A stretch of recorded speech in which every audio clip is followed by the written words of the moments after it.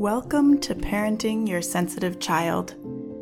Parenting a highly sensitive child can feel overwhelming, and all the parenting books in the world can only get you so far if your head and your heart are out of alignment with your child's. I'm your host, Julia McGarry. Let's create a new parenting paradigm.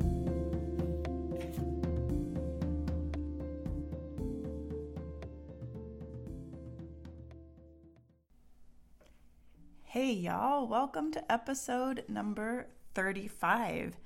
Today we're going to be talking about the mistakes that people make about emotions. Okay? I have talked about emotions and processing your emotions on this podcast before, but I want to explore another facet of it today. Today, I want to look at what happens, what assumptions get taken on board when nobody has ever taught you how to process your emotions. I want to talk about the mistakes I see my clients make about emotions that actually keep them from processing them effectively. And now, if you are one of my clients or you have been before, I want you to know that these truly are collective observations. So if you see yourself in here, it's because what has come up for you is normal and something that I see in many, many people. Okay, there's no singling out here, just normalizing the experience. So let's dive in. The very first mistake that I see parents make about emotions is that they assume that expressing emotions is the same as processing them. When you express anger, when you yell, sometimes you feel better. A lot of times you feel better, right? So it feels like there's some truth to this thought that expressing your emotions is what helps you process them, what helps you release them. And I can see why so many people adopt this belief that getting something out of your system in this way is what processing your emotions means. But it's not the only way. And the question is, do you have a similar way of processing other emotions? Because as humans, our emotional range extends beyond anger and depression and contentment, right? And often we experience a more nuanced emotion before we feel anger. Maybe it's shame or overwhelm or disappointment. And without the tools to move through those emotions when they surface and come back to a more neutral space, those emotions stick around in our body and they get amplified and eventually they become anger. Now, maybe you verbalize your more subtle emotions and this helps you take a step back before you bubble over. This is an important step and I don't want to trivialize it at all. Keep doing that. Keep doing that and allow yourself to really get curious about what you do next. Are you then taking the time to investigate what's happening internally and find your way to a neutral space? Do you get curious about how your overwhelm shows up in your body and then sit with those sensations, give them the attention they are demanding from you until they start to shift? Or are you stepping back to prevent the explosion and waiting for the challenging circumstance to pass? Are you changing your circumstances to prevent the result of you yelling? One clue that this might be what you're doing is that it's preceded by the thought, I can't handle this, or this is too much for me right now. If that's what you're thinking, of course you feel overwhelmed. You then remove yourself from the situation to avoid feeling more overwhelmed and ultimately getting angry. And then the result you create is that you don't handle the situation. And this is an okay place to be.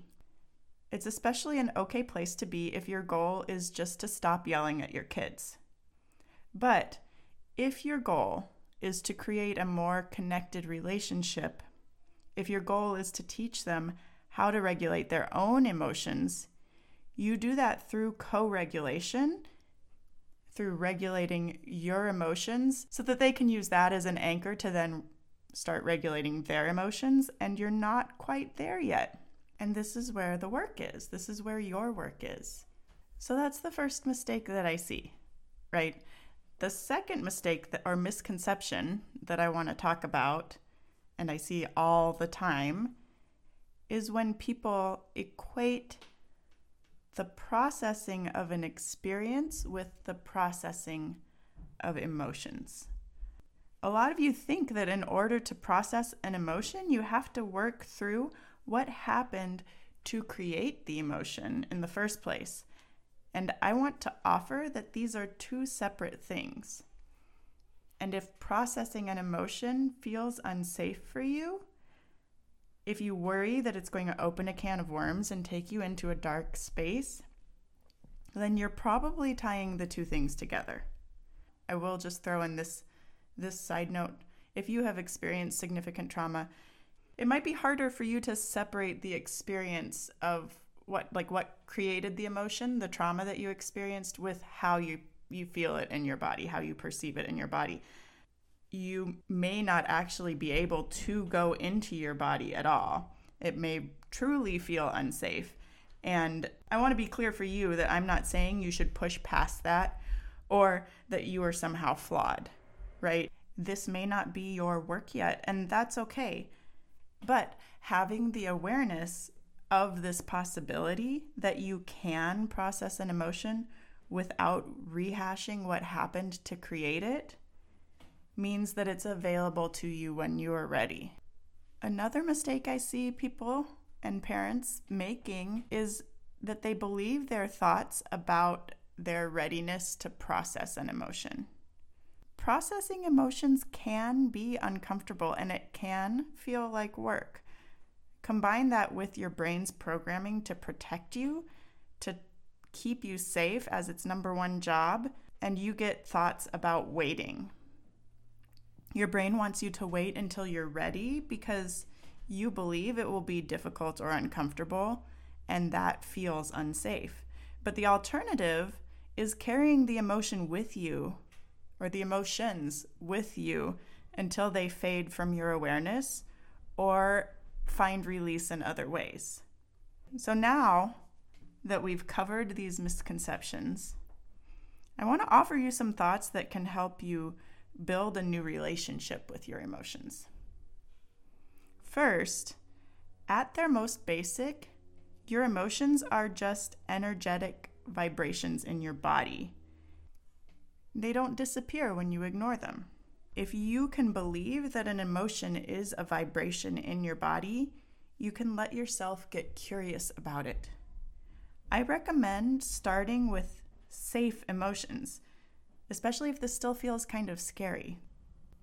Choose a time of day when you're feeling neutral, when you feel safe, and take 5 minutes to ask yourself what you are actually feeling. Put a name to it, and then ask yourself how it shows up in your body. Where do you feel it? What does it feel like? What color is it? Does it have a shape or a texture? And what happens when you sit with it and observe it? Can you stick with it until it dissipates? I've covered this before in previous episodes, but it really is an important skill. So I feel it's important to walk you through it again here. If you can build a practice around feeling and processing your emotions in those neutral moments, feeling and processing the emotions that feel safe, that feel neutral, emotions like calm or maybe bored, then you start to develop the ability to access them even in moments that don't feel so neutral too. And notice I said that they don't feel neutral. We have a strong tendency to avoid leaning into positive emotions as well as negative emotions. So I want you to think about how much would change for you if you really let yourself feel your joy. If you really celebrated your wins, even the small ones. If all you take away from this episode is permission to feel joy and celebrate and really lean into it, and you really integrate that, it will have a huge impact on your experience of life and parenting. Okay? So the last thought I want to leave you with is a big one. So make sure you're listening, especially if you fall into the I can't handle this or this is too much camp. I want you to try this thought on and borrow it if it fits. You ready? I am willing to feel it all, and because I'm willing to feel anything that arises, I know I can handle anything that arises too. I'll say that again. I think it's really important because so often our reluctance to feel difficult emotions is what gets in our way of being able to handle any situation that arises within our families. Okay? So, the thought again, write it down if you need to so you can remember it. I am willing to feel it all.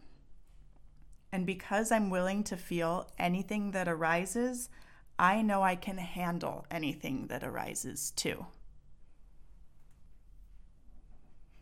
How might this be true for you already? Let yourself think about that. Let yourself try this thought on and see where it takes you. Okay? I hope you have a wonderful week. I will catch you in the next episode. Do you feel like you're parenting 24/7 and you're still not sure your child is getting what they need?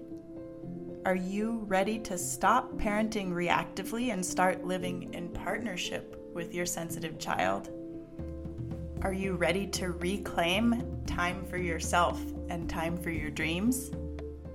Then you're going to want to explore coaching with me. I help my clients tune out all the noise, better understand their kids, build a parenting strategy that meets their family's specific needs, and do the mindset work necessary to implement that strategy consistently without sacrificing themselves in the process. To get started, just head over to partnerpath.com, click on coaching, and get your free consultation set up. Let's get to know each other.